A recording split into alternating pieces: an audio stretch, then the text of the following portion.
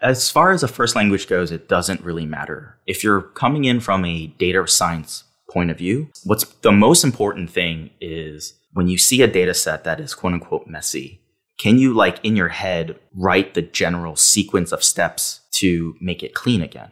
I borrow all the terminology from the R world, which is the concept of tidy data. And so if you can see a data set and know the steps on making it tidy, at that point, it really doesn't matter what language you use because you can literally just look up in the R world now in tidyverse, it's pivot longer or wider. So you would just Google pivot longer, wider, tidy R. And then on the Python side, it will be pivot longer, wider, Python. One of those words will show up some search result. And I think that's probably the more important thing is just knowing the steps on processing data and then just treating programming as the thing to get you there. Bandwidth for Changelog is provided by Fastly. Learn more at fastly.com. We move fast and fix things here at Changelog because of Rollbar. Check them out at rollbar.com. And we're hosted on Linode Cloud servers. Head to linode.com/changelog. This episode is brought to you by DigitalOcean, Droplets, Managed Kubernetes, Managed Databases, Spaces, Object Storage, Volume Block Storage, Advanced Networking like Virtual Private Clouds and Cloud Firewalls, Developer Tooling like the robust API and CLI to make sure you can interact with your infrastructure the way you want to. DigitalOcean is designed for developers and built for businesses. Join over 150,000 businesses that develop, manage, and scale their applications with DigitalOcean. Head to do.co/changelog to get started with a $100 credit. Again, do.co/changelog.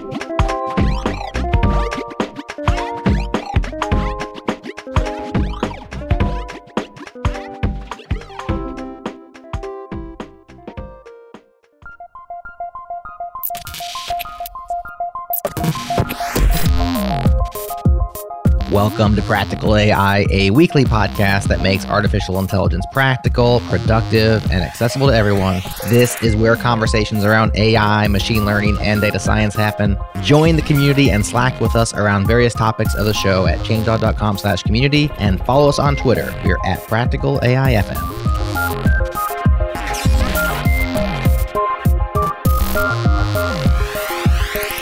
Welcome to another episode of Practical AI. This is Daniel Whitenack. I am a data scientist with SIL International, and I'm joined as always by my co-host, Chris Benson, who is a principal emerging technology strategist at Lockheed Martin. How are you doing, Chris? I'm doing very well today, Daniel. How's it going? It's going great. Over the weekend on Saturday morning, my time, I gave a workshop at ODSC Europe, Open Data Science Conference Europe, and that was a good time. Virtual conferences are kind of fun because I get to connect. There were people joining from all over the world, so that was cool to get, people joining into the workshop from sort of all over and get to discuss some fun things with them. We did some transfer learning and reinforcement learning and GANs with TensorFlow, which was fun. Transfer learning is very much the bedrock of a lot of, industry work. Sure is. Reinforcement learning and GANs is for me, it's a really fun topic to play around with and have some fun with. It definitely has some practical application, but it's just kind of fun to get into. So that was a good time. It was a fun weekend in that sense. What about yourself? Well, over the weekend, just enjoying cooler weather. It's been nice. We're getting into, about to get into the fall here, and that was pretty pleasant. Yeah. Last week, I know that we may talk a little bit about public orientation, government type stuff potentially today in terms of conferences and stuff, and was doing some work with the Air Force. It's amazing to see government, following industry into advanced technologies, things that support AI, doing software development better. That was the last week for me, and it's just a pleasure. Yeah, cool. Yeah, it's definitely good to get some cooler weather, I'm sure, for you too. I can't imagine. We mentioned this before on the podcast. I just don't know. I don't know if I could survive Georgia. And it's I actually struggle with chilly outside right now. Yeah, it's awesome. Yeah. It's amazing when you get through a Georgia summer, which is all very humid and hot, and you get to this first inkling of spring, and everything is right. Yeah. Yeah, well, as you mentioned in talking about sort of government and that vertical, which I know you're involved a lot in, recently got connected to the R conference, which I've spoken at before, the New York City version, which was a lot of fun. I think that was 2 or 3 years ago I was there, but now they do, of course, they're doing virtual conferences this year. I attended the one online recently. It was super high quality and a lot of fun. They had a great system for it, but they're doing several of these that are related to different verticals. There's going to be one coming up that is related to government and related sectors. And what used to be the sort of DC conference, but is now, of course, virtual, and got connected to that. So we're actually going to, as the podcast, we're going to kind of do a media partnership with that conference, and that's going to be really cool. And as part of that, they helped arrange today for us to have a conversation with Daniel Chen, who's with us, who is a Lander Analytics data scientist. He's a PhD candidate as well at Virginia Tech, and a former RStudio intern. So welcome, Daniel. It's great to have you on the show. Hi, thanks for having me. Yeah, we're going to have to navigate this to Daniel situation. Chris, best of luck to you. If it makes it easier, you can call me Dan. Yeah. I may still respond to that accidentally, but we'll navigate this. I think we'll get through. I don't know about you guys, but it always bothered me when there's two people named the same, sometimes people want to call that like Daniel squared or something. But that always really bothered me because it seems to me to be actually two Daniel, not Daniel squared. Like there's two of them. It's two Daniel. It's not like I'm multiplied by Daniel Chen. You're not multiplied by yourself there. Right. I don't know if that's just my own peculiarity. No, my name's Chris. There were Chris's all over the place growing up, so I understand. You feel like you're melting into the background when there's like 5 Chris's in your class. I get it. Yeah. Well, on that note, Daniel Chen, if you want to just let us know a little bit about yourself, about your background, how you got into doing what you're doing now, the path that you took to there. I'd love to hear a little bit about it. Yeah, so I grew up in New York City, and I guess my dad is a software engineer. My parents, when they came to America, they both studied computer science in college. My mom doesn't do computer science related stuff anymore, but I've always had a computer at home since, when I was a kid. So like back in the day, these were just like old company hand-me-downs. And around high school, I went to one of the math and science high schools in New York City. And it was interesting because sophomore year, it was a requirement for all the sophomores to take 1 semester of computer science and 1 semester of technical drawing. And then the people who liked computer science at the time could take the AP class, et cetera, et cetera. But it was interesting in the fact that like every single sophomore student in high school was exposed to programming in some way, shape, or form. Yeah, that's super interesting. Yeah, we actually, looking back on it, I have no idea how the instructors got all the material in, because we covered in like 1 semester, we first went through NetLogo, which is like drawing turtles. And I made like a little blackjack game for that small project. Then we went through Scheme, which is like a Lisp language to talk about like lists and functions. And then like towards the end, we like got introduced to Python, where it was like make your own prisoner dilemma kind of algorithm, and we'll compete it in the class. And that was all in 1 semester. So like as an educator, like I start teaching data science now, I'm like always baffled when I think back, like how did they make that work? Because like there's no way like I would be able to teach all of that stuff even in like a semester. So that was super interesting. Yeah. Did it seem overwhelming at the time, or did it just seem like new and like exciting stuff or different stuff? Yeah, so it was new and exciting, but as I started teaching more, I didn't realize it at the time. But yes, there's always because of it was a math and science high school, like clearly there were people who have done this stuff before in the past. Right. And then there were the people who like have seen this for the first time.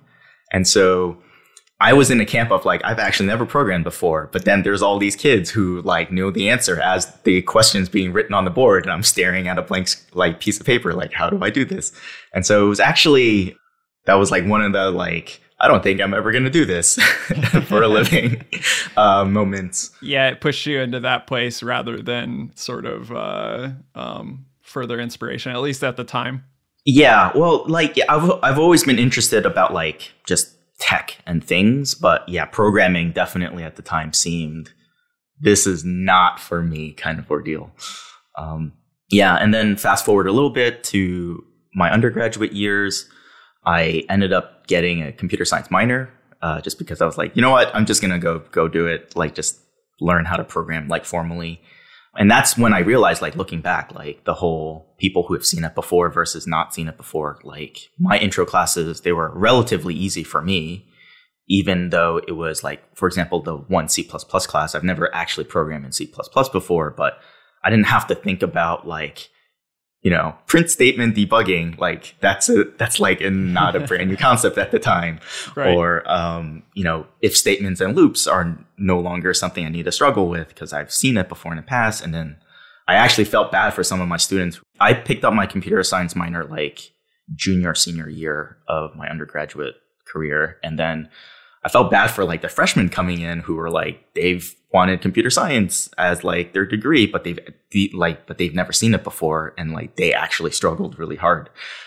So like, that's when I like had those feelings back in high school again. Gives you empathy, doesn't it? Yeah. That's when I actually started realizing like, hey, wait, I've actually seen this before, and that's why it's easy for me. So, and in some way that like carried forward. So like after that, I got my master's in public health in epidemiology, which is somewhat relevant these days. And it was a 2-year program. And the second year, I ended up taking a intro to data science class with some of my MPH friends. And that's where I met Jared. So that'll eventually tie in somehow. And so like it was during that intro to data science class where I sort of really understood what like data science and like what could you actually do. Like during the time when I was doing my master's, we talked a lot about like linear regression, logistic regression, survival analysis, and all of the epi concepts associated with that. But I never knew what like random forest was or like clustering and all of that stuff until I took the data science class. And that's when it was sort of like, oh, if you can just think of something already exists to make that happen in some way, shape, or form. So it was really eye-opening in that sense that like whatever you can imagine, you can probably make it happen in some. So that was great. And then from my MPH, I entered my current PhD program. Fast forward like till today, since I started, I am now doing my dissertation topic on data science education in the medical and biomedical sciences. So do you think that it sounds like that those experiences of, you know, in high school when you were introduced to computer science, and then when you're introduced and kind of your vision was expanded to see all these different methods and the possibilities later in your education, do you think that like pushed you to this specific interest in data science education? Or like, what is it you feel about data science education that like, I know there's a lot of gaps out there and a lot to be addressed, but how did your specific interest in that develop, and what are you kind of hoping to learn and contribute through what you're doing now and in your current PhD work? Yeah, so I guess like in terms of like pivotal moments in my life, it would definitely be taking that data science class during my master's program. And part of it was Jared was a inspiring teacher. Jared, Kayer, and Rachel, they taught the class, and it was a very difficult class, but like if you struggled through it, there was so much that you learned from it. And also during that class, it was the first time I attended a software carpentry workshop. And so those two things put together sort of put me on the road where I am now. So during that software carpentry workshop, So a little background about Software Carpentry, which is now the Carpentries. They are a nonprofit organization focused on teaching scientists the computing skills that they sort of never never taught. And so I attended that first workshop. I sort of knew a little bit of Python from like undergrad and high school years, and had been sort of like playing around in Bash and Git because for some weird reason I decided to install Linux on a computer where no one that I work with uses Linux. And so the stuff that they taught during their workshop were like all of those pieces. It was a little bit of Python, some Bash, and some Git. And I thought to myself, like, hey, like I can actually do this. It's like not that much of a jump from what I currently know. So that's how I got into the education area. So like the following semester, I signed up to be a carpentries instructor. This was back in like 2014 or so. And that's where I met Greg Wilson, who was the instructor trainer at the time. He currently works at our studio. But that's sort of where I picked up all of the fundamental parts of like teaching this stuff. Didn't know that like this would actually turn into like a career or like in a dissertation topic. But that's sort of when I realized or started thinking about like what makes a good teacher, thinking about students, like how to convey topics in some coherent way for people who are new to this. And I did that for enough times or over a large enough period of time that I eventually wrote it all down into a book called Pandas for Everyone. And so that is my attempt of teaching Python from a data science perspective. Yeah, using Python. Yeah, that's awesome. So you mentioned Jared a couple of times. It's Jared Lander. He is very involved in the R world. So if you're listening and you're here in the part of the R community, you probably know that name already. But he's also involved in the R conferences that I mentioned, like the one that's coming up later this fall. The podcast is involved with as well. And he actually was a previous guest on the podcast as well, all the way back on episode number 7, which seems like another age ago. It does. And, you know, I don't know if as part of that data science class with him, Daniel, if this was part of it, but I remember him just talking this really great, sort of giving a really great overview of the landscape of like machine learning or AI techniques and like where certain things fit in and like how to kind of orient yourself in terms of how, for example, deep learning fits into like the spectrum of other techniques. So that was very, very useful.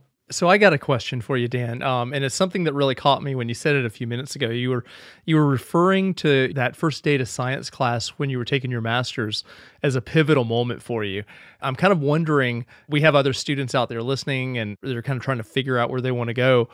What was it about that class that you found inspiring? You talked a little bit about the fact that if you get through it and when you could, you know, it would help you. But what was it that really grabbed you about that? What was it that you found beautiful about data science at that particular moment?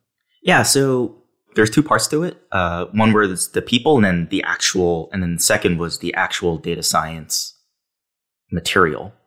And so this was a class. So the people that you're interacting with are probably going to be more important than anything else. And what I've also learned, this doesn't apply to actual Jared's case, but one of the things I learned over the years, like what makes a good teacher doesn't necessarily mean you have to master the material. Like being a good teacher is different from knowing the material.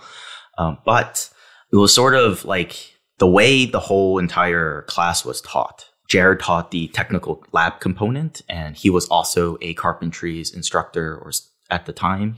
And so it was sort of that style of actually live coding in the class to go through the lab material that was really good as a student to see. Because one, like it just slows you down. Instead of flipping through slide decks, it literally will just slow you down.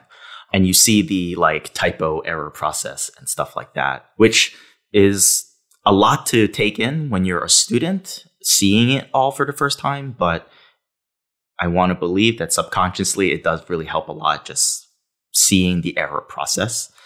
And then K.R. Patel and Rachel Shutt, they taught like the general data science landscape portion of it.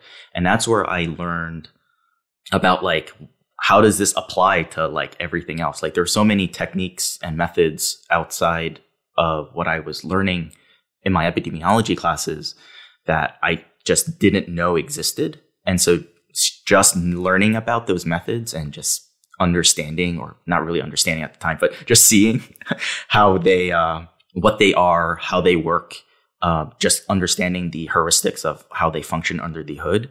I saw so much. It was eye-opening for me just to see how this could just be applied in the health space. Granted, I was doing a master's, so like a lot of the stuff that we were learning in the data science class, I believe that if I were to do a PhD in epidemiology, I would have seen some of that stuff eventually, but it was more just like I was doing a master's.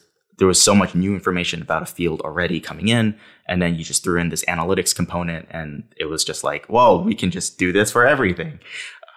So it was sort of like that eye-opening moment for me, where it was just the teachers were great, so it kept me motivated, and then the material itself, I just was able to make so many more connections to what I was currently learning. And so that sort of just kept pushing me forward.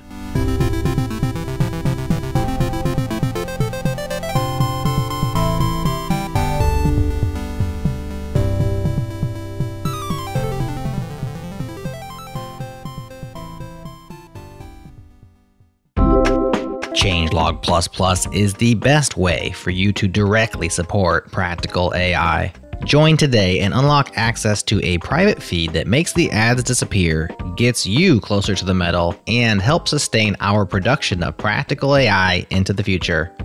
Simply follow the Changelog++ link in your show notes, or point your favorite web browser to changelog.com/++.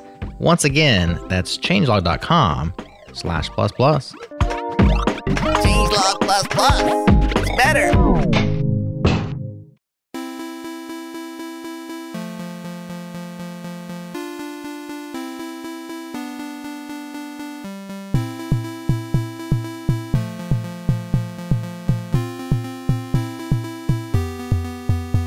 Yeah, so I was really interested to hear that you kind of, as you were going through that data science class, you saw kind of a new world open to you in terms of how these techniques could be applied specifically like in the medical space or in epidemiology, like you were talking about. Do you feel like that those communities now are aware of those methodologies, and like data science and AI is really like taking a foothold in those industries? Or do you still kind of see it as like maybe a bit of an uncomfortable mixing right now, and people like still learning where things are being applied? What do you think is like the kind of current state of those things, and how do you see it progressing forward? So it's definitely been more adopted in the medical space, especially with like deep learning stuff being so good at image recognition. Like that's a prime case for, looking at medical imaging. But it's tricky for other parts of medicine, because a lot of what we learned in epidemiology courses and biostats courses is trying to do inference on our like data. And so epi as a field is one way you can think about it. It is the field of setting up all of your observational experiments. So when you do the stats, you're a little bit more comfortable with like what is actually like a cause and effect. And so if you take that part in mind, it gets a little tricky, because there's so many machine learning methods that are really just black boxes that really don't give you like any sort of inference. It's really just made for prediction.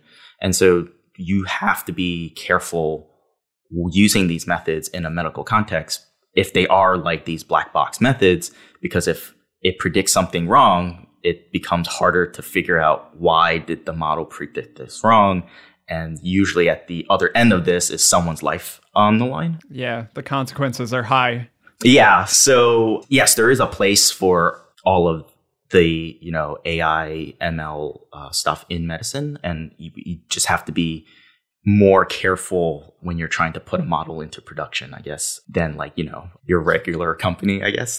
That's the other way to put it. It's at the end of the day, like in health, like the end of that model is going to affect someone's life versus, some bottom line, I guess. Right. And I imagine that that kind of ties into some of your feelings about, good code practices and like the carpentry stuff that you were talking about as well, in terms of understanding like the implications of the code you're writing and how to test it and how to deal with, debugging models and all of those things.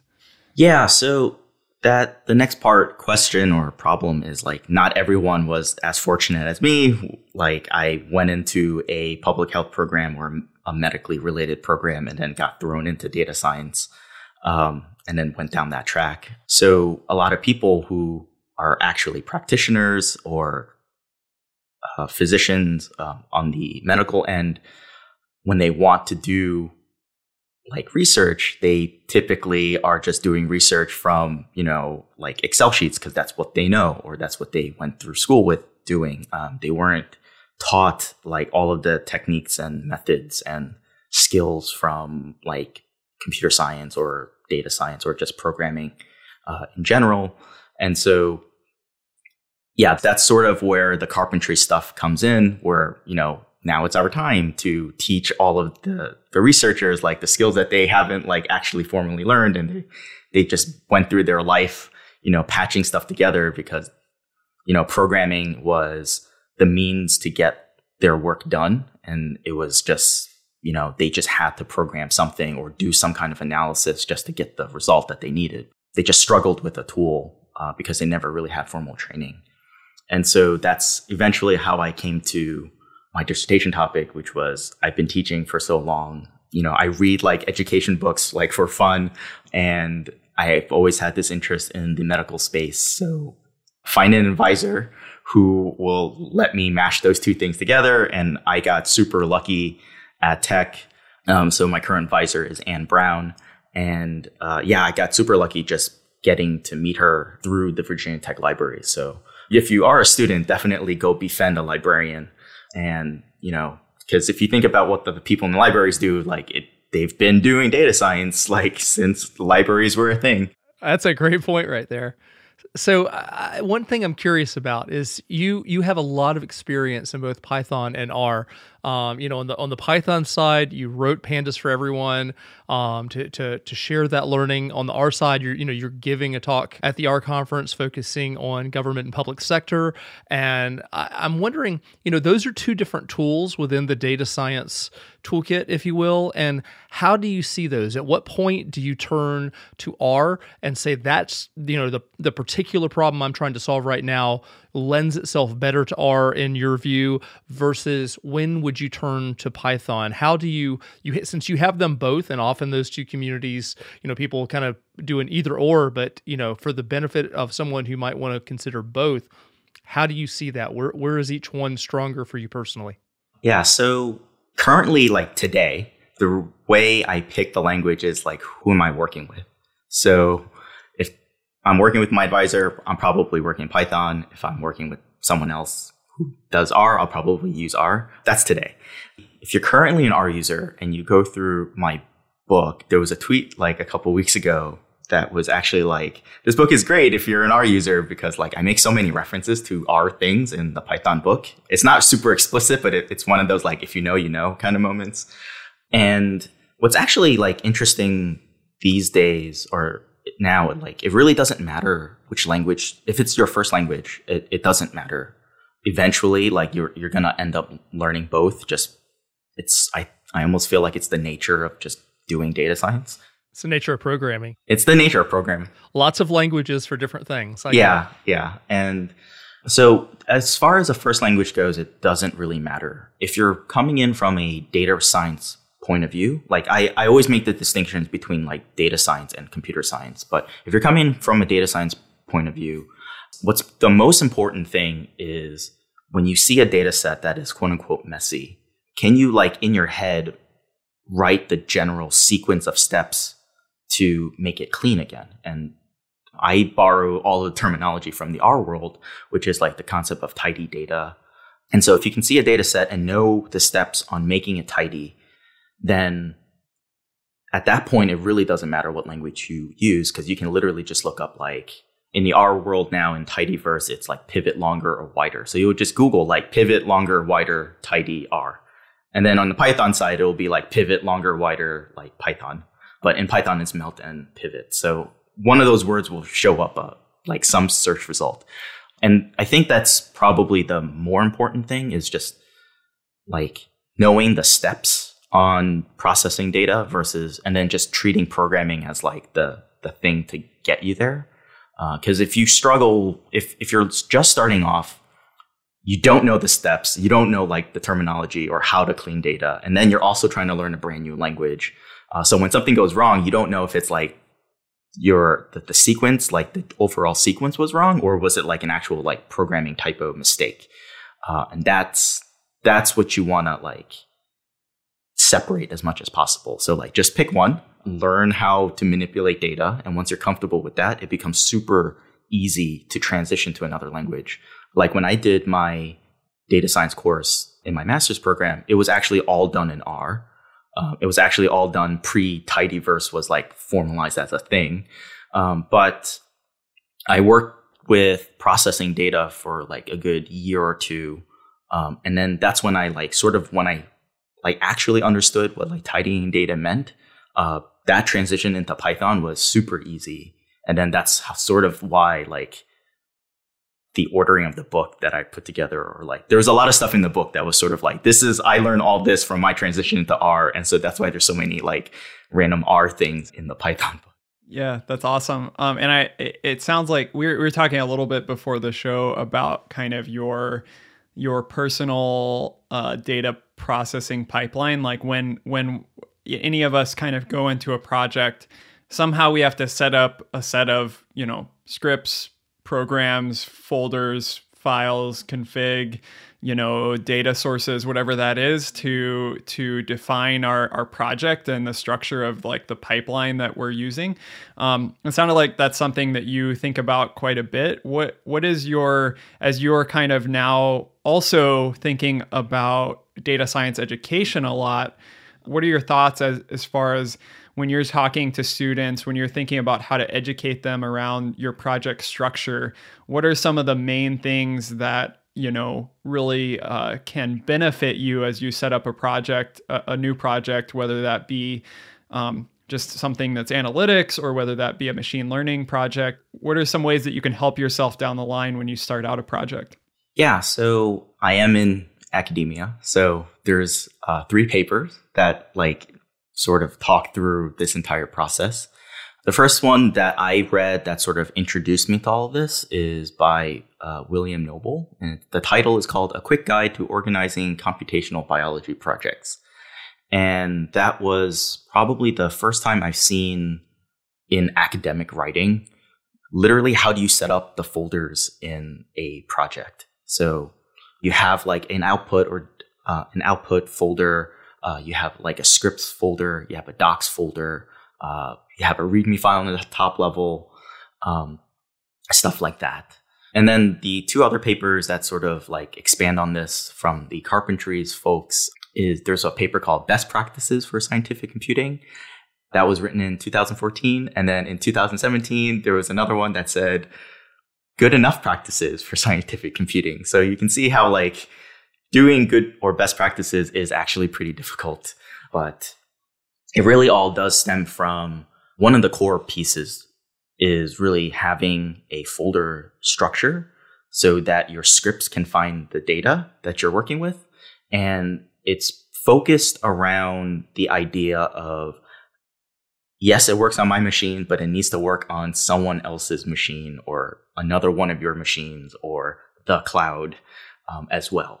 Without having to, change a whole bunch of like file paths. In an ideal world, it runs on your computer with like a command, and it will run on another computer with the same exact command without you having to change anything. So that's sort of the overall like overview of what I focus a lot on. And then there's like the super technical parts of like, yes, Git is a thing. Version control is a thing that you have to know when you're trying to collaborate. That's just sort of the nature of the beast. the good thing is the Carpentries has a Git lesson. So if you want to learn it on your own, it is written down somewhere.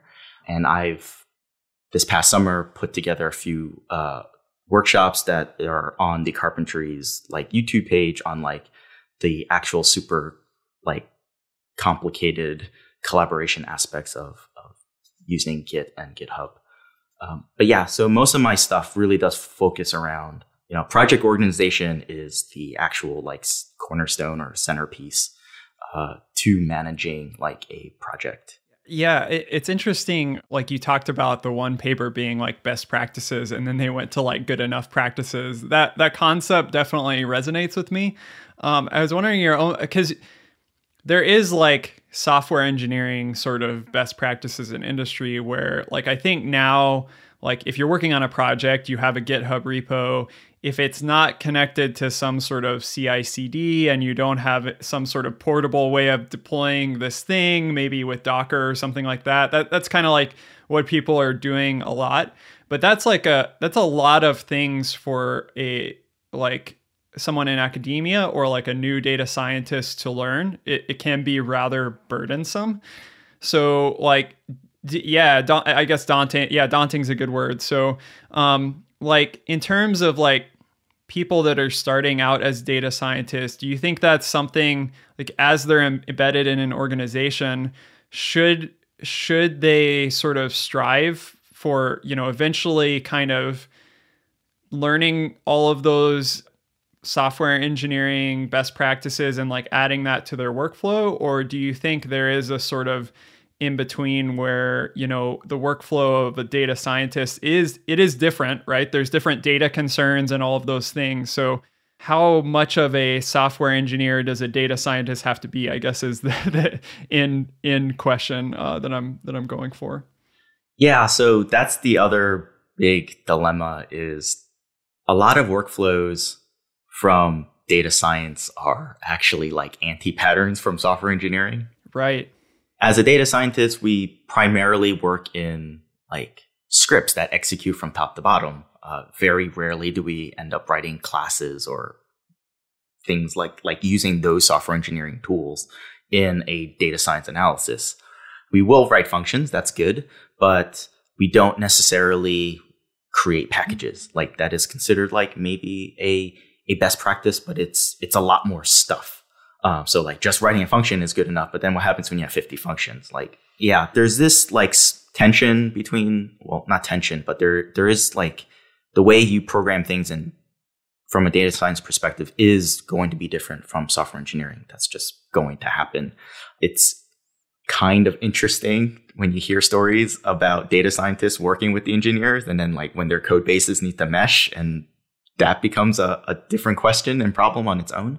But at least from what I'm working on now, which is the data science perspective, but it's like catered towards the biomedical sciences and those people, we even need to go like an even step further back from that, from like we're thinking about best practices and that stuff, because these are the people who are so new to this field that if you talk about like Docker and CI/CD integrations, like those are like letters that they've never seen put together before in that order.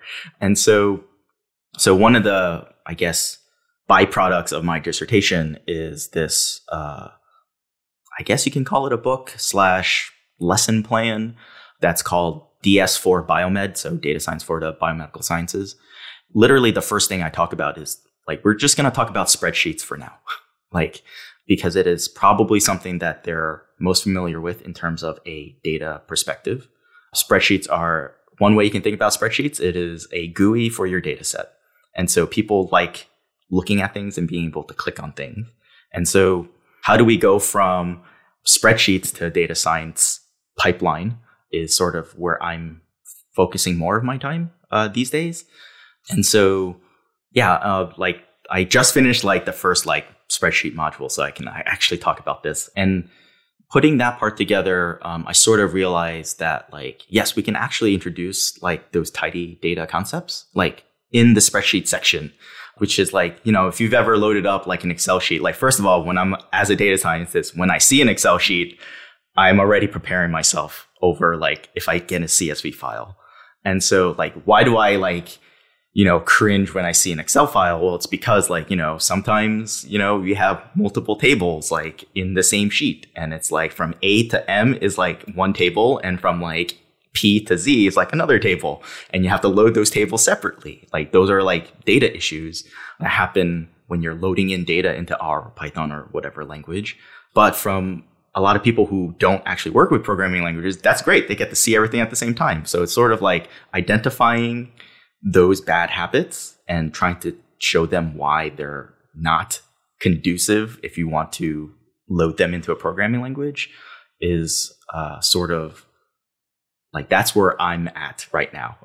And so it all also comes down to the whole mantra of you want to have empathy for the people who are learning this stuff. And, if all they get away from like that first workshop is like structuring their spreadsheets better, I'll be okay with that. I'll be happy with that. So it's always about making like these small incremental improvements every time you start a new project. And that happens if you're like a full-blown data scientist as well. Like, yeah, maybe you have the whole project structure thing working for you, and you can have your computer, all your code work on whatever machine that your code base is deployed on.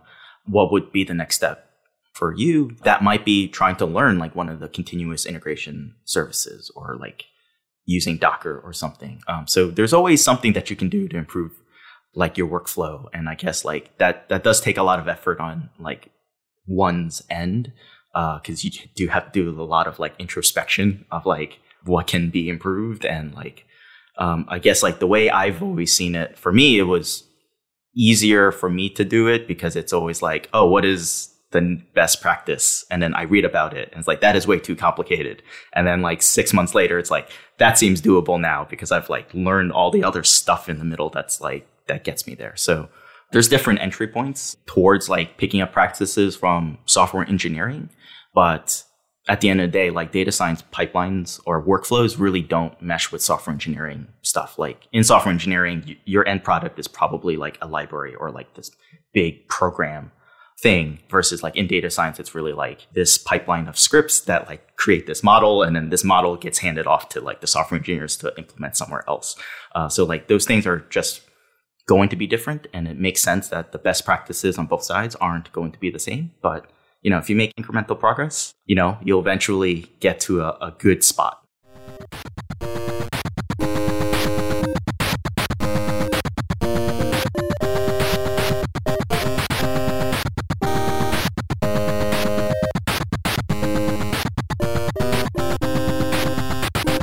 So you're really thinking a lot about trying to get people working in these areas, bioinformatics and other related areas, to think about using data science techniques. If you were to look into the future, and let's say that you've accomplished your goals of getting these people to use these sorts of techniques in their workflows, what are some of the example things that you envision them being able to do with data science techniques that maybe they wouldn't have been able to do if they kind of followed the same workflows that they have been using for quite some time? So one of the main takeaways would be just working with multiple sources of data at the same time. We have a system where, every local department, organization, government, at the government level, etc., they're doing reports of case counts, for example, on a daily basis. And they don't necessarily all come in as like one. They're not all combined together for you. In this current pandemic, yes, you can find data sources that are doing the aggregation for you. Back in 2014, during the Ebola outbreak, that wasn't necessarily the case. We were getting daily reports from different countries as like PDF files, for example. And so being able to work with multiple data sources is going to be one of those like skills that are going to be super important. And how it all ties back into like why use a data science approach. And when I say that, like why use a programming language to do that kind of analysis over something like spreadsheets, is that goes into like one of the most important things when you're working with data is like you always want to keep your raw data completely intact. And so This way, if there is an improvement or something in your actual data science code, in an ideal world, you just rerun your code over a new set of data, and then you get your updated results right away.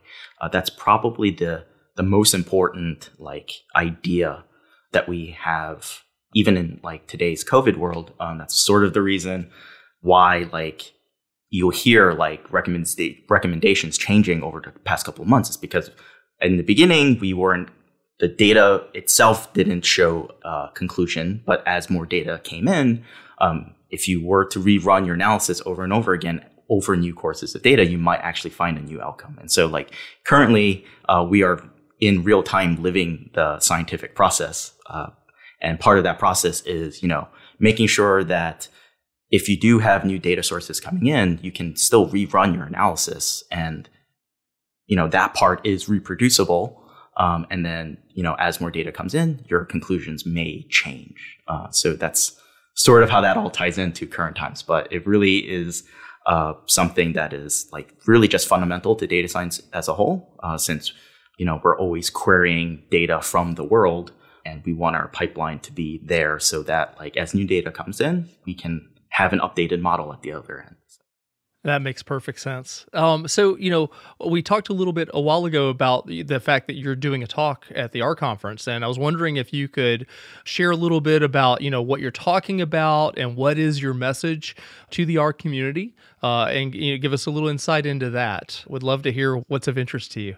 So my previous R conference talks have always been around the topic about this data pipelining part of data science. So I think the last talk I gave last year was, something around I'm going to teach you how to make a makefile so you can make your reports. Super useful. Yeah, it is. So last year, so 2019, I was one of the interns at our studio, and I worked on a package called Grade This, which is the auto grader system for R code. So it can, tell you if you're an instructor, here's the correct answer, and then the student can type in some R code and compare the results. That's the easier way you can grade code.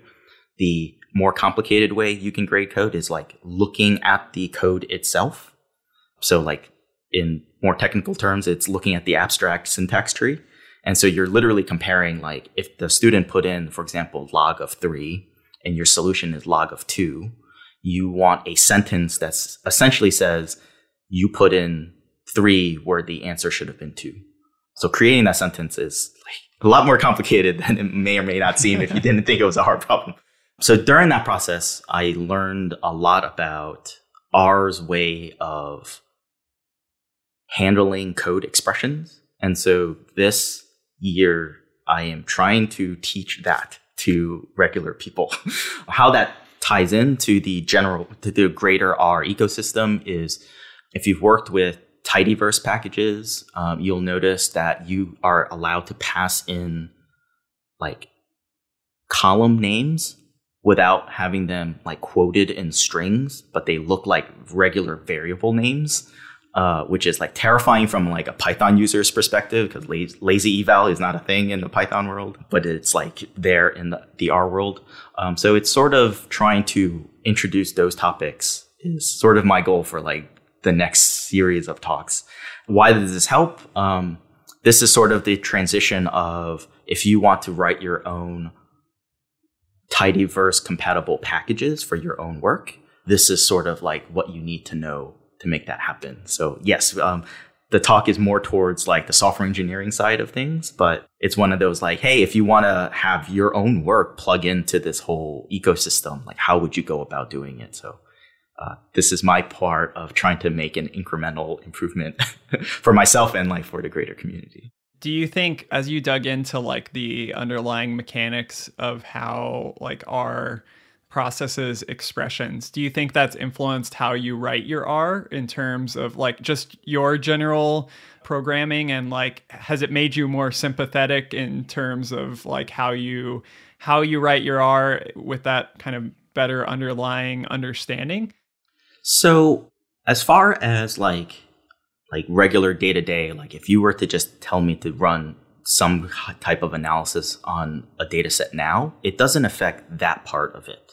If anything, I have a lot more sympathy for the people who develop these packages. Like last year, I literally read the advanced R book like 3 times over and over again without understanding like what I was doing during my internship. And then like after seeing it and having it like mesh in my brain for like a year, like I'm reading it like again, rereading it again, and it like makes total sense now.